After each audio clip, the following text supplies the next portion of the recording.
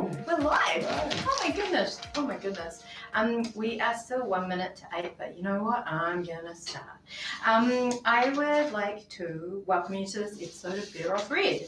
This is episode 95. It is the 8th in our Element series, and we are in plot season. My name is Pip Adam, and I'm really grateful to be joined tonight by M. Darusha Wayne. Lovely to have you here. So everything is a little bit different tonight. We are live streaming this. The reason that we're live streaming this is that today, the 2nd of May, marks the first day of the Wellington Rape Crisis Awareness Week appeal. So, the Wellington Rape Crisis has the vision of a world free of rape and sexual abuse and the damage it causes. And it does this by educating others to prevent rape and sexual abuse and provides specialist support services to survivors of rape and sexual abuse and those who support them. So, as you may know, last year the annual street appeal for Wellington Rape Crisis was cancelled due to the pandemic. And this year as well, they've decided not to have a street appeal and instead are having a week where they are running this cool campaign, which is called Change from Your Chair. And Darusha and I are both in chairs tonight, so that seems fitting. And what they're asking or inviting people to do is to collect donations for Wellington Rape Crisis in their workplace. So this is my workplace, so welcome. It's very nice to have you here. As I said before, the annual appeal week runs from the 2nd of May to the 8th of May, and you'll notice that also coincides with Rape Awareness Week. To help encourage donations, I have produced a series of 50 zines. These zines include a story that I wrote called A Problem, which appears in Monsters in the Garden, which is an anthology of speculative fiction. And I just want to thank VUP and Elizabeth Knox and David Larson for letting me reproduce that story in the zine. Now, if you would like a copy of the zine, the way that I'm giving them away is that if you would like to take a screenshot of your donation to Wellington Rape Crisis and DM it to me on Twitter, or you can send it to me at the website better-read.com, I will send you a zine. It has a small introduction from me, and my son, Bo Adam, has made a very beautiful cover for it. So, yes. There you go. I also just realised I need to thank the IAML. We are sitting in the cosy office of the writer-in-residence. It's very nice to be here on any day, but it's particularly nice to be here today. Darusha and I are not planning to talk about themes of sexual assault or violence, so you can really just sit back, relax, and enjoy our conversation. I am recording this as well, and those of you that subscribe to Better Off Read, you'll get this podcast tomorrow in your podcasting app. My goodness, Darusha, thank you so much for sitting through that introduction. Normally the guest gets to be well away when I'm doing that. But I wonder maybe if we could just start our conversation would you be willing to introduce yourself, however you feel comfortable introducing Absolutely. yourself? I am M. Darusha Wayne. I am primarily a speculative fiction author. I have 13 novels in print. Most of those are science fiction, but some of them are not. I also write mainstream fiction, poetry, mystery fiction, short fiction, games. I think those are the things I write. I was honored to be a nominee for the Nebula Award 2 years ago for my interactive fiction game, The Martian Job, which is speculative fiction. It's a text game, an interactive text game where you play a safecracker called in to do one last heist in a casino on Mars, as you do.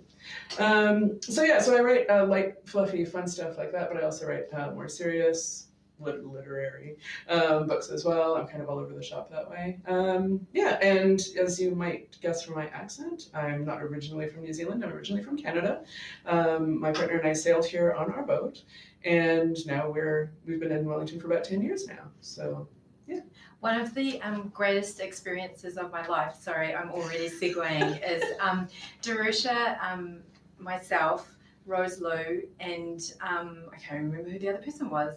We were stuck in a car traveling to the Kapiti Writers Retreat, and Darusha told us the story of a shipwreck that you were in. Yes. I won't tell that story now.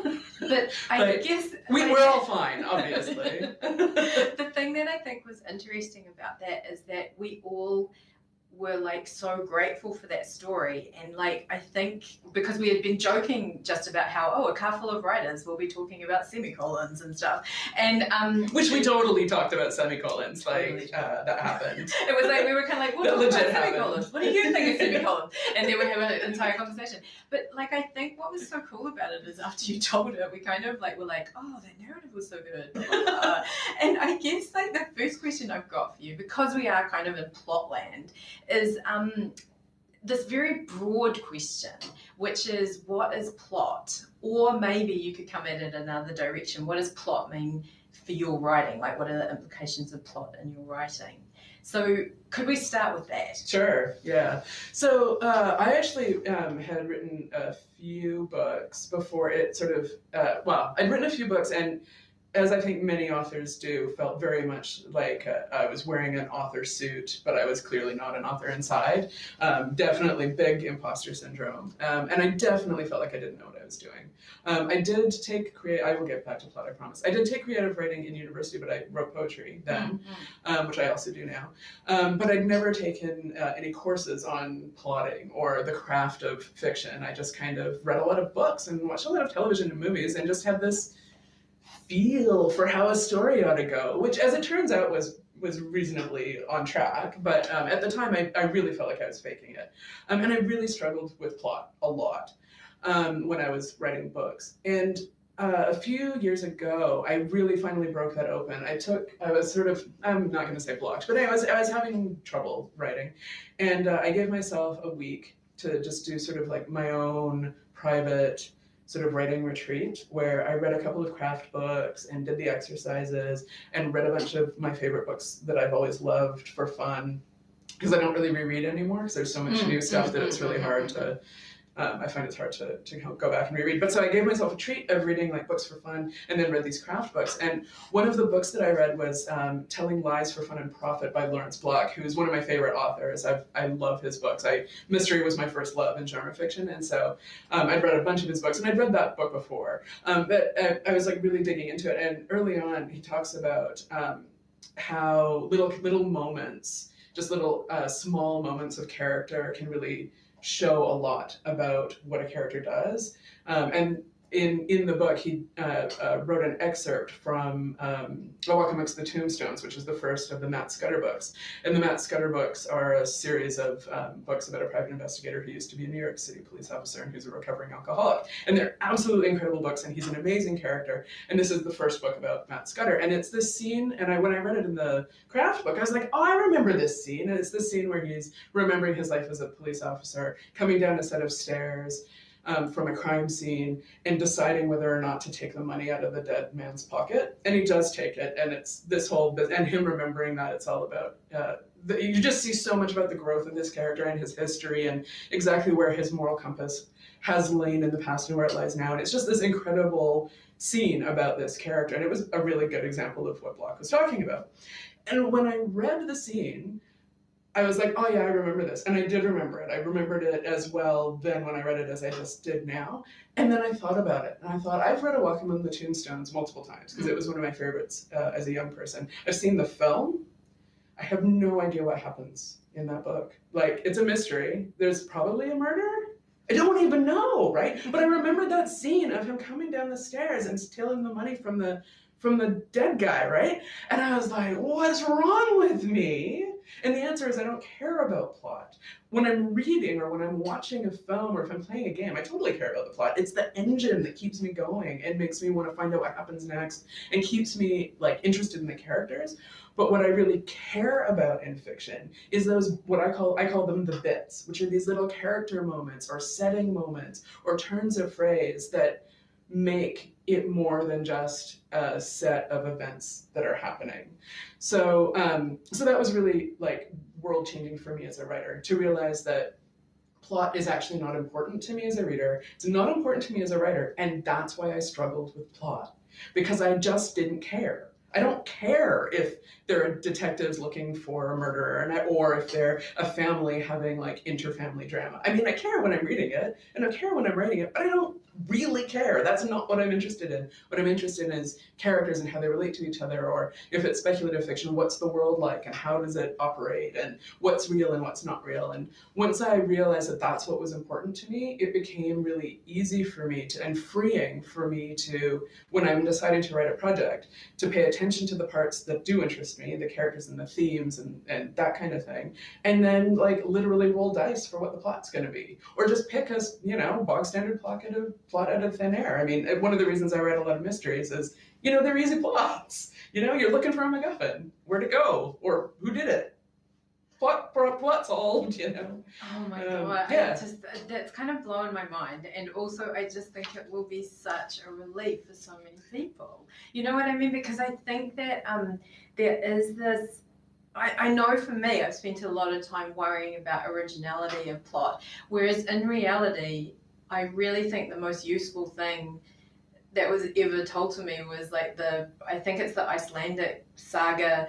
Two people want the same thing, go totally different ways about it. One of them gets it and then does, and then it's a terrible thing. You know what I mean? Like for both of them. And I was thinking the other day that is so much most of my writing, and I just think it's so interesting to, it sounds like it's a very freeing thing. Like to be able to sort of get away from the, worrying about trying to reinvent the wheel, and then you do reinvent the wheel with, like the worlds and the people and the things that inhabit it. Yeah, absolutely. And I think, and that's what it was for me, because I was also feeling very bogged down by like that this is all derivative and I want to do something interesting and new. And, readers would say, oh, I've never read anything like this before. I'm like, yeah, but you have though. Of course you have. But of course you haven't, because it is all those bits along the way. And like, arguably there's only 3 plots in the world or whatever. I don't buy that, but there are only so many stories, the overall narrative arc of that type of story. But it's not about that. It's about how do we get there? What happens to us along the way? The specific things that we're looking for, the specific small conflicts that we have along the way, or bigger conflicts, all of those things. And that's the reason why people can keep coming back to the same, like literally the same stories over and over again, reinvented in different ways, and still find them fresh and new and interesting. Because, what happens in the story matters, but it's how it's told is really where the magic happens, I think. Yeah, I think you're so right. Like, I really fell in love with that idea of a journey, you know what I mean? Like, I very early on, I've always, enjoyed the Western, Stranger Comes to Town. I've always enjoyed the move west, and I think that, like you say, once that kind of strong kind of hinge is there, it's very fun to sort of throw things off it. It's not a hinge, I think I'm talking about a spine, but yeah. And you see this, I think it makes it extremely interesting when you think, I wondered if we could go to the new book, The Cubit Zirconian, because that is writing into a pre-existing world. Is it okay to say that? Yeah, totally. Yeah. Do you want to just talk a little bit about that? Yeah. So The Cubit Zirconium came out about a month ago, and it is a novel that is set in the world of Keyforge, which is a card game that's not dissimilar in mechanics to Magic the Gathering, but it's a different kind of game. It's not collectible in the same way. And they also have a tabletop RPG that's based in the world of Keyforge. And because they'd created this really expansive science fantasy universe called the Crucible, where there's all kinds. The overall conceit is that individuals and parts of planets, even stuff in the universe, gets transported to the Crucible somehow, and it's fine because like the world will remake itself in such a way to make it sustain that kind of life or whatever, and then they can't leave again. And so you've got all these different wackadoo aliens and strange creatures from all over this imaginary universe that are stuck in this enormous world and have to deal with themselves and how that works, which is a super fun world to play in. But they had not a ton of lore about those places. The source book for the RPG had a fair amount of information in it, as source books do, so that you can create characters and create your own adventures. But I think one of the things that they wanted out of the fiction production line was to help create some of those adventures, to give the players examples of the kinds of things that they might be able to create. So the first thing that I wrote for them actually was a short story that was published in an anthology about a year ago called Tales from the Crucible. And because I am one to just sort of pick a plot out of a hat, and I do like my detective stories, I have to admit, I created these characters, Wibble and Plims, who are detectives on the Crucible, and they both don't belong to any of the houses of the game, so they're sort of other style of aliens, which let me do whatever I wanted with them. And the plot is, it's a detective story with two sort of odd couple detectives who banter and are ridiculous with each other, and then they go on these adventures to go in the different places in the world to show off all the weird stuff that lives there. So pretty straightforward and simple. But I was, to get back to, so the plot part of it, I was able to do whatever I wanted, more or less, and chose to write a mystery because I do enjoy them. I'd already created the private investigators, and investigation is a really good vehicle for that kind of banter behavior. So I mean, if you think of classic detectives, like all cop shows have these banter relationships between the primary police officers, and in police procedurals, you often have a partnership or a detective and someone else that they're sort of working with, because it allows you to show that detective process as they talk amongst each other about what they're doing. But also, so then you've also got this built-in relationship where you can have fun with the way that they relate to each other and that kind of thing. So the plot was sort of, came about because I already knew I had detectives, and then I knew I wanted them to go to lots of different places and have to look into things. But then, I mean, a lot of it I stole whole cloth from a Raymond Chandler book, and just like plunked it into this science fantasy world and changed all the characters. And I mean, when I say stole, I mean, I don't know if anyone would even recognize it now, but I mean, in my head, I was just writing that story again, but then with all the bits changed. And one of the things that I think is really interesting about them as a duo, like I was always thinking about moonlighting, like you always, totally moonlighting. Like you always want them to have different strengths, and like they are physically quite different from each other, right? Yeah. And I think that's part of the fun as well. Well, part of the, I don't know, and that's what I mean about this thing, this thing that we're talking about borrowing from other places, like the minute you put non-humans in there, it's a completely different story, isn't it? Yeah, very much so. I mean, you're able to do so much more. And that was one of the things that was fun in that book, because it's science fantasy, which is, usually I write hard science fiction when I write science fiction, but this is science fantasy. And while I was constrained by the fact that it was not my IP. And so I was constantly going back to reference the source book to make sure that, how do Martians work, and, Martians don't have gender, okay, I have to make sure that I remember that, and like, oh, they're really xenophobic, okay, and then like giants, okay, they're like this, and this is the color of their skin, like that kind of stuff. And also certain things that are story related about how they interact with each other, I had to sort of work into those. But aside from that, extremely free to do whatever I wanted. Laws of physics didn't have to apply. I could make them do all kinds of strange things, which just adds to the ability to sort of work with. One of the things that happens in that book that I really loved is Wibble, who is this little sort of football-shaped sort of, I think of her as a space whale, even though she's never described that way in the book, and she just is what she is. But and she's sort of, no one really knows where she came from or what she's all about. And she's this sort of fun-loving, ridiculous, wild one who will do anything for a laugh, but is also pretty serious about her job. She shows her feelings on her body by changing the color of her skin. And when I was writing, I thought a lot about what that would actually feel like, and how difficult it would be if you can't control it, and how vulnerable making it would be. And I always thought, I mean, again, none of this comes through in the book explicitly, but I think one of the reasons why she is so brash and out there and sort of in your face is because she can't help but be vulnerable. Because you can see, if you know what the colors mean, you can see what she's feeling. And there are like various plot points between her relationship with her partner Plims, who's a cyborg and quite prim and proper, but very emotional in a quiet way, where like Plims sees what Wibble's feeling and then reacts accordingly. And it's not a big deal. I don't make a big deal out of it in the book. It's mostly just there for me. I do a lot of my writing just in jokes for me when I'm writing. And there's a lot of their communication actually happens without words. Yeah. And this, like, I'm going to ask a question completely selfishly, because one of the things that I think is interesting is that these are very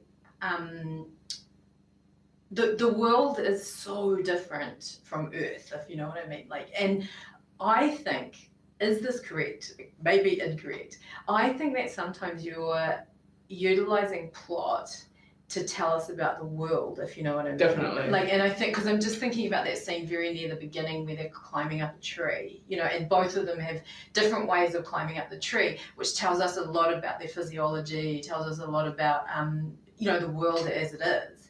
And I don't know, like, how on earth do you do that? Like, because this is, that thing you're saying about the emotions on the in the body, and that was one of the, I felt that very deeply when I was reading it, and I was like, how do you do that without saying to someone, oh, excuse me, right now, this is what happens, and this is, you know, this is how it's different from you, and, you know, have you got any, like, tricks for young players? Like, you know, any advice on that kind of thing? Yeah, I think, I mean, part of it is figuring it out for yourself as the author first, and editing is a big help with that. So when I wrote the first Wibble and Flim story, I had figured out that she did that, but it was a short story, so there was much less, you know, of that. But for myself, when I was writing the novel, I had an entire cheat sheet of, like, I had a page that said Wibble's colors, and it was like what this color means, and then when, like, when there's a gradation, what does that mean, and all of that kind of stuff, so that when she was doing something, I would go back and make sure that it made sense. But I think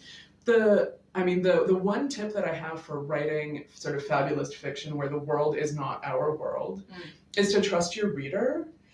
You don't have to say, like, this is a giant planet with lots of different aliens. They can, some of them can swim, some of them can fly. You will notice because you don't have to do that. I mean, and it feels like you do. And I often, when I'm writing, my first chapter is that because I don't enjoy outlining, and I tend to I'm a discovery writer, so I tend to find out what happens along the way. So I will remove the sections where I say, this is how the world works, or this is how this character works, to a certain extent. And you can, I mean, show don't tell, but I mean, I don't buy that either, but you can just let the world happen and then offer explanations just sort of as necessary throughout the book. And again, having a good editor helps with that. I mean, my editor made me explain things a little bit more than I would have otherwise. But I've also had editors who were like, no, that's too obvious, you can take that out. So, but yeah, I think the number one tip is you don't actually have to explain everything. You can just show how it works, or show it working. Yeah. And then people can figure it out as they go along.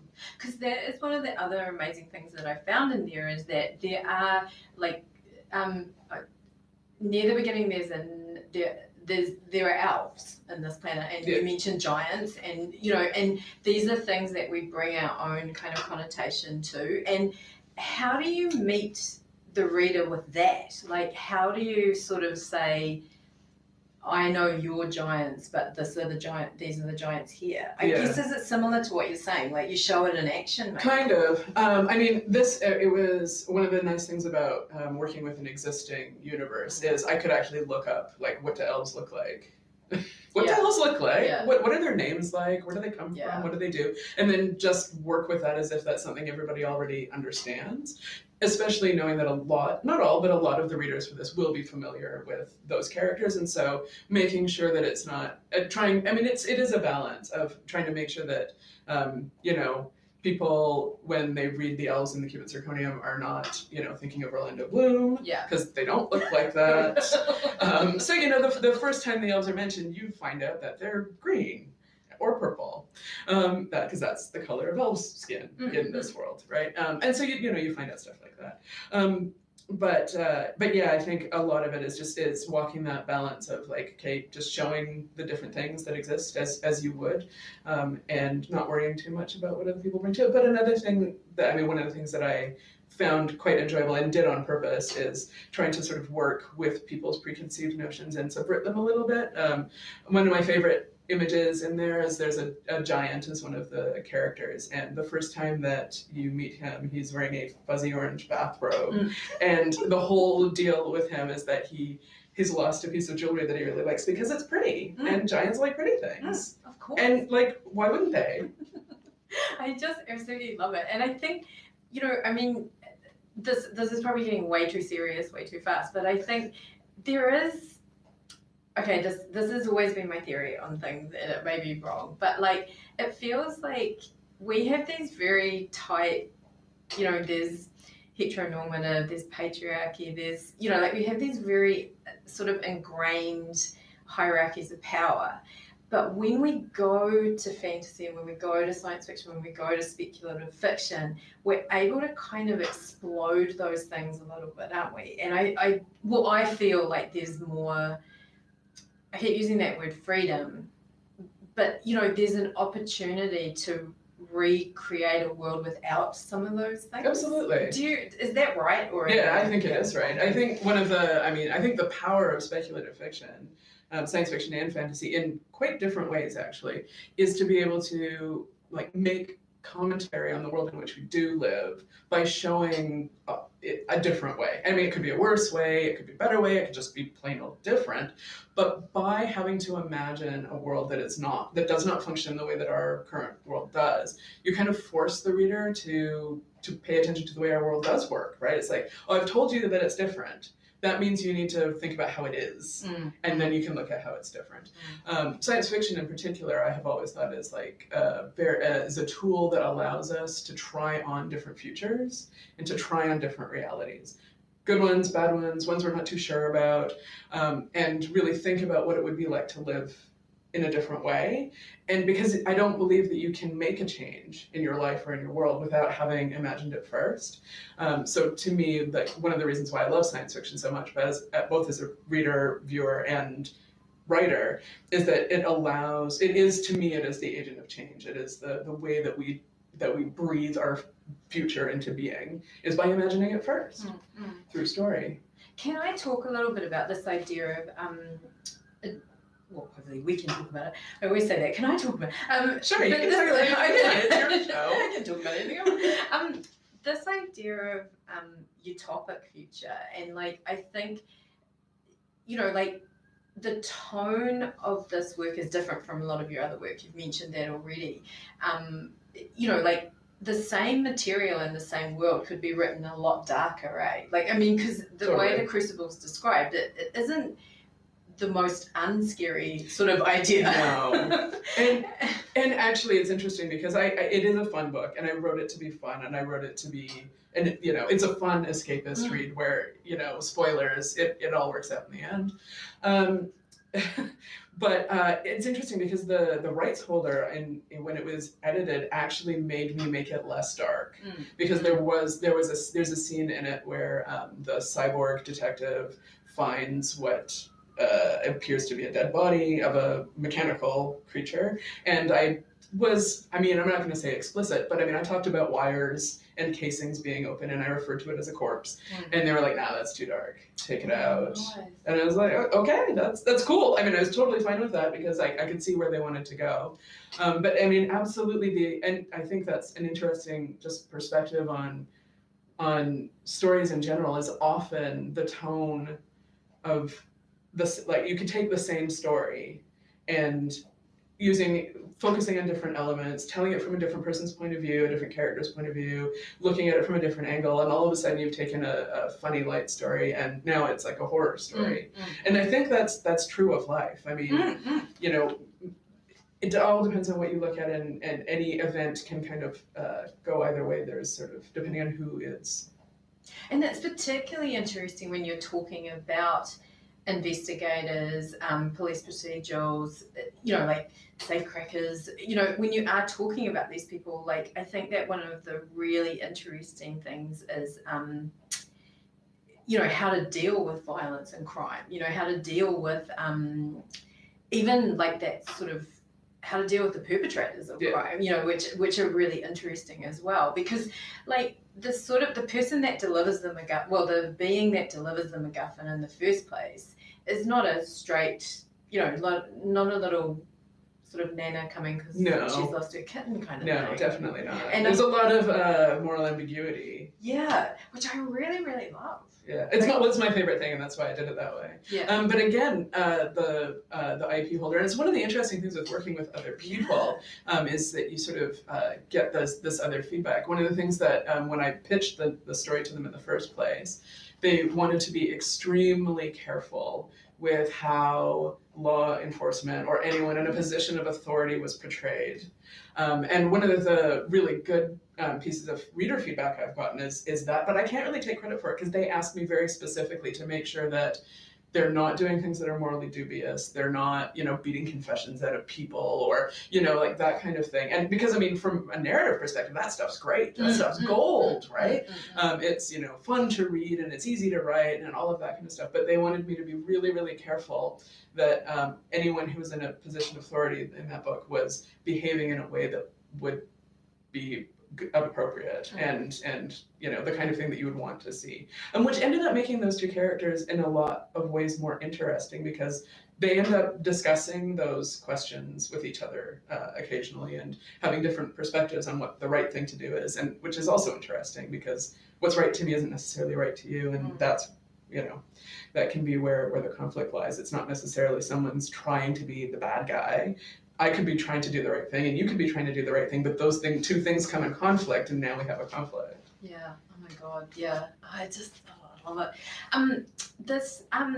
I'm thinking that a few people that listen to the podcast, this idea of writing in a known universe, like writing, novels that are in conjunction with games and stuff like that, might be relatively new. But this is quite. It sounds like the most amazing process because it sounds very similar to me to like a writer's room for a TV series or, that kind of thing. And I just wonder, what's the experience been like? Like, it sounds amazing. It is really cool. And I don't think it's too much like being in a writer's room because I definitely, once the project had been sort of, was going ahead, I just went away and wrote it. Right. That was it.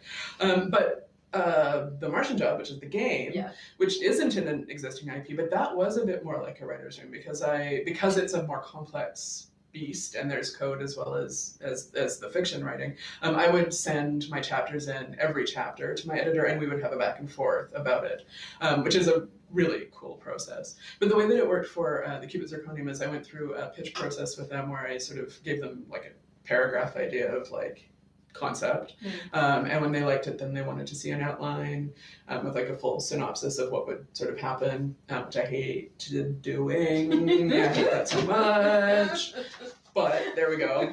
Understandably, they need to know what they're getting into before they like plunk down some money. So fine, I did that, and it was awful. But then I had it, and it was done, and then it made writing the book quite a bit easier, as outlines actually do. But then that was a very free process where once that whole process, and again, that's where the notes came in with like, can you do this with the detectives, and you need to be careful about, this group on the Crucible that you don't show them doing this because later on they have to do that. Don't tell anyone, blah blah, that kind of thing. So I got all that sort of stuff sort of at the beginning, and then was set free to do whatever I wanted. And then after that, there was a round of feedback, first with my editor, and then with the rights holders, where they went through and certain things, it was a surprise, the kinds of things I think like that they wanted it to be a little bit less dark, and then they also had there was a really throwaway moment, but they wanted me to change it just because if they left it that way, it would lock the art department into doing something that they hadn't already decided they wanted to do, and it never even occurred to me that was a thing that I would need to be concerned about. But it's like, I can just take that description out, like problems, that's fine, cut, goodbye. But it was really interesting and completely different from, writing your own fiction where you don't have any of those constraints, but you also don't have any of that help. I've just got to put in an absolute plug for The Martian Job. It is so much fun. And as a person who writes single volume, beginning, middle, end, boring. I just cannot fathom how you controlled that narrative. So I Did like, I know? oh well, it's worked for me every time, and I've tried to break it a few times. But like, so just to describe it, like I'm not sure what the right lingo is for it, but you know, there's a beautiful piece of writing, then I make a decision, then I am leapt to another piece of writing, and the action continues, and at each point I'm interacting with the text and deciding where we go next. Is there, like, in my head I'm thinking maybe there's a program for this, or like, is it, how on earth how did you do it? How did you do it? So again, unfortunately, like the power of a good outline, as much as boy did I dislike that process, but so that was an even longer pitching process where again it starts with a concept and then you go and you work with the outline, and I worked with the editors there on that outline for nearly a year before it was ready to go. Because they need, for first of all, you to have figured out what like the main threads of the narrative are going to be. Ultimately, what they're looking for specifically are, because there's a whole RPG part of it as well. So you need to know what the stats are and how they affect things and that kind of stuff. But then you need to know what the end states are. So as opposed to like the end of the story, it's like the end state of where your character can be. And with respect to the various different sort of threads of plot, because there are entirely different stories that you can be playing. So there's, you know, the casino heist plot, there's a couple of romance options, there's actually lots of romance options in The Martian Job. Then there's this nefarious character that you can either hook up with or defeat or never interact with. And there's all these little side quests or side plots that you can focus on if you want. So I had to sort of figure out what they all were, what the end states would be, and then as I was writing, you know, figuring out ways to get there. I had a spreadsheet when I was writing that kept me track of the stats that players could increment and decrement and how it would affect things and stuff. But I mean, there is no, like the program, the way that it's written in code is it's written in old-fashioned, like flat code where it's kind of like Python if you're used to it. So it's similar to Python. Choice Script is the name of the program, and you're just like writing, you know, and they're just if then kind of statements. I mean, they're not just if then statements because I'm a total dork and I had to write. So there's a playable game of blackjack and a playable game of roulette in there, and I wrote those. I wrote the code for those in Choice Script, which is not designed for this at all. But it was like a break from like writing was I, you know, wrote these things, and it was super fun and for a little tiny thing you don't even have to play in the game, but it was super fun for me. And did it take, like, it just seems like a process that it took would a take year. forever. It took a year to write. So it took a year to do the outline, and then it took a year to write, and it's about 160,000 words. Oh my gosh, you're kidding. But what each playthrough is about, like a novella is about 30,000. So. Yeah. Oh my God, would you do it again? Yeah, you have done it again. I would do it again. I think the company that at the time that I was writing, they were really expanding, and so they were taking like all kinds of different sorts of stories. But since then, they've sort of decided to focus on the sort of core kind of story that their players really like, and they're particularly interested in like superheroes and like power fantasies and that kind of thing. And none of that really, like, that's not my jam as much. So I sort of was like, yeah, but I might go back to them, and if I come up with another idea, I actually pitched them a game where, because I am a different kind of nerd, I'm a soccer nerd, I pitched them a story, which I might actually write this one day, where basically you're a soccer player, and of course it's a fantasy world, because all of their games you have to be able to play as male, female, or non-binary, and have multiple different romance options. So in a fantasy world where I guess you could be a professional soccer player no matter what your gender was, where you basically go from being like a high school star all the way up to like playing for the World Cup or a national team, but you have to like pick what country you're from. And I was going to do like literally every country in FIFA and literally every like...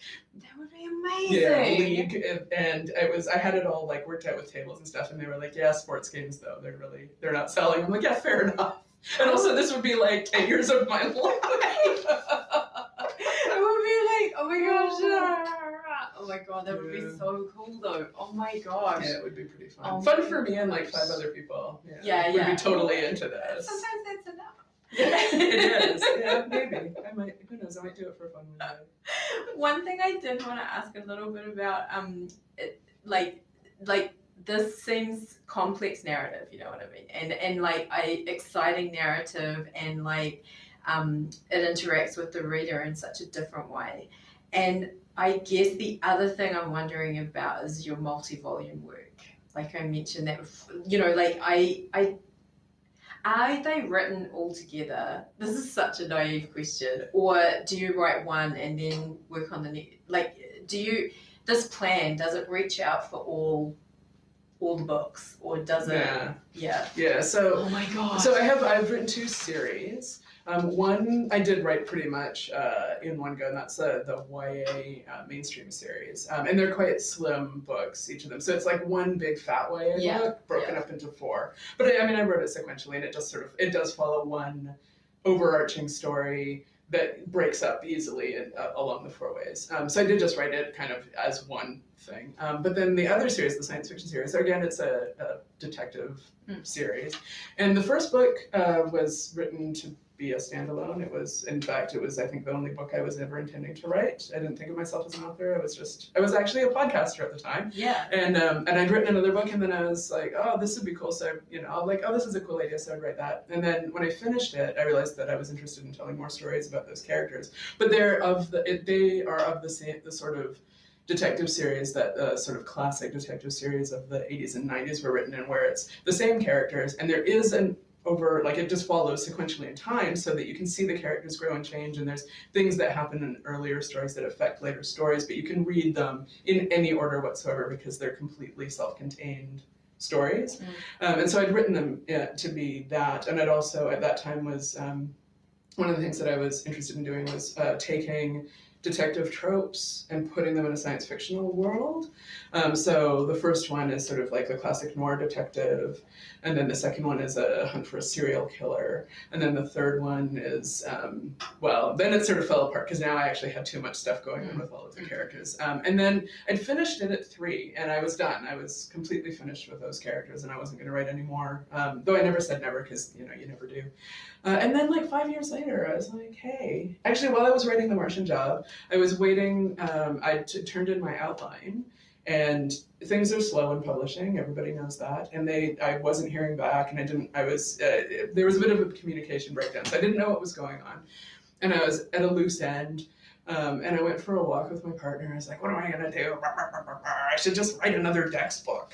And he was like, well, you could just do that. So I went home and just started writing a book, and I did the 4th one then a few years later. And again, I don't think I'm going to write any more of them, but anything is possible. I would not be sad if there were more. I just, I don't know. Like, I feel what's so interesting about it is that there needs to be this kind of memory of what's happened before, though, eh? Like, I mean, like that thing you were talking about with the art department and the other people's worlds.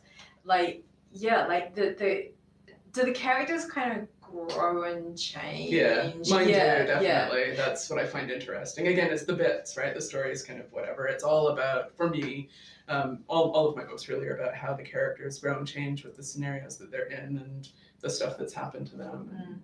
Because I guess there is that version of, I'm thinking of a couple of detective series that I know where the character really doesn't age and doesn't change, and and I think that's a trick choice as well. Yeah. I mean that can be quite fun as well.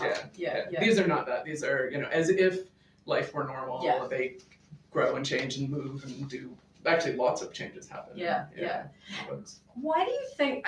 I mean, I feel like this narrative of investigator, detective, crime solver, it seems to work very well in conjunction with science fiction. Do you think that that's just a natural thing, or do you think like there's also space for romance? There's space, I suppose, like I mean, maybe it isn't necessarily particular to investigation and crime, but I don't know. Do you think? Or well, I think I've heard people have talked about this before, and I know there's a handful of science fiction writers who also write crime or crime science fiction who think that I think it's Robert Sawyer who said that science fiction and detective stories go better together than science fiction and fantasy do. Which I'm not sure I buy, but it's an interesting thing to think about. Yeah. But I think it's because sort of so detective fiction is about the story. It is what is happening. What is happening is there's been a crime or something's missing, or we're looking for the MacGuffin, whether the MacGuffin is some jewels or the murderer or the culprit or whatever.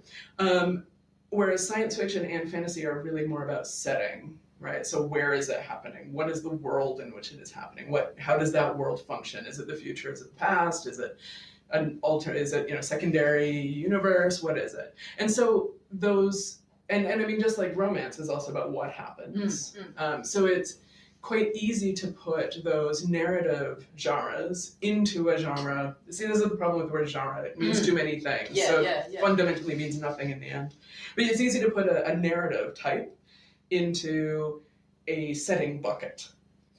And then they fit really nicely together because you have all the tropes that come from the narrative type that you can use and misuse and change and fiddle with in this new setting type.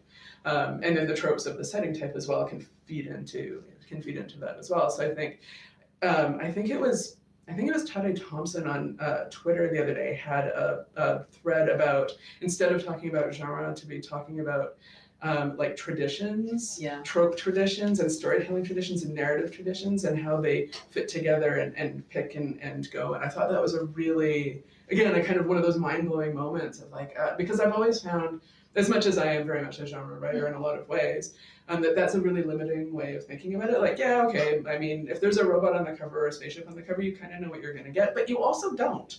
Are you going to get a detective story? Are you going to get a love story? Are you going to get family drama? I mean, there's lots of options as to what you're going to get in there.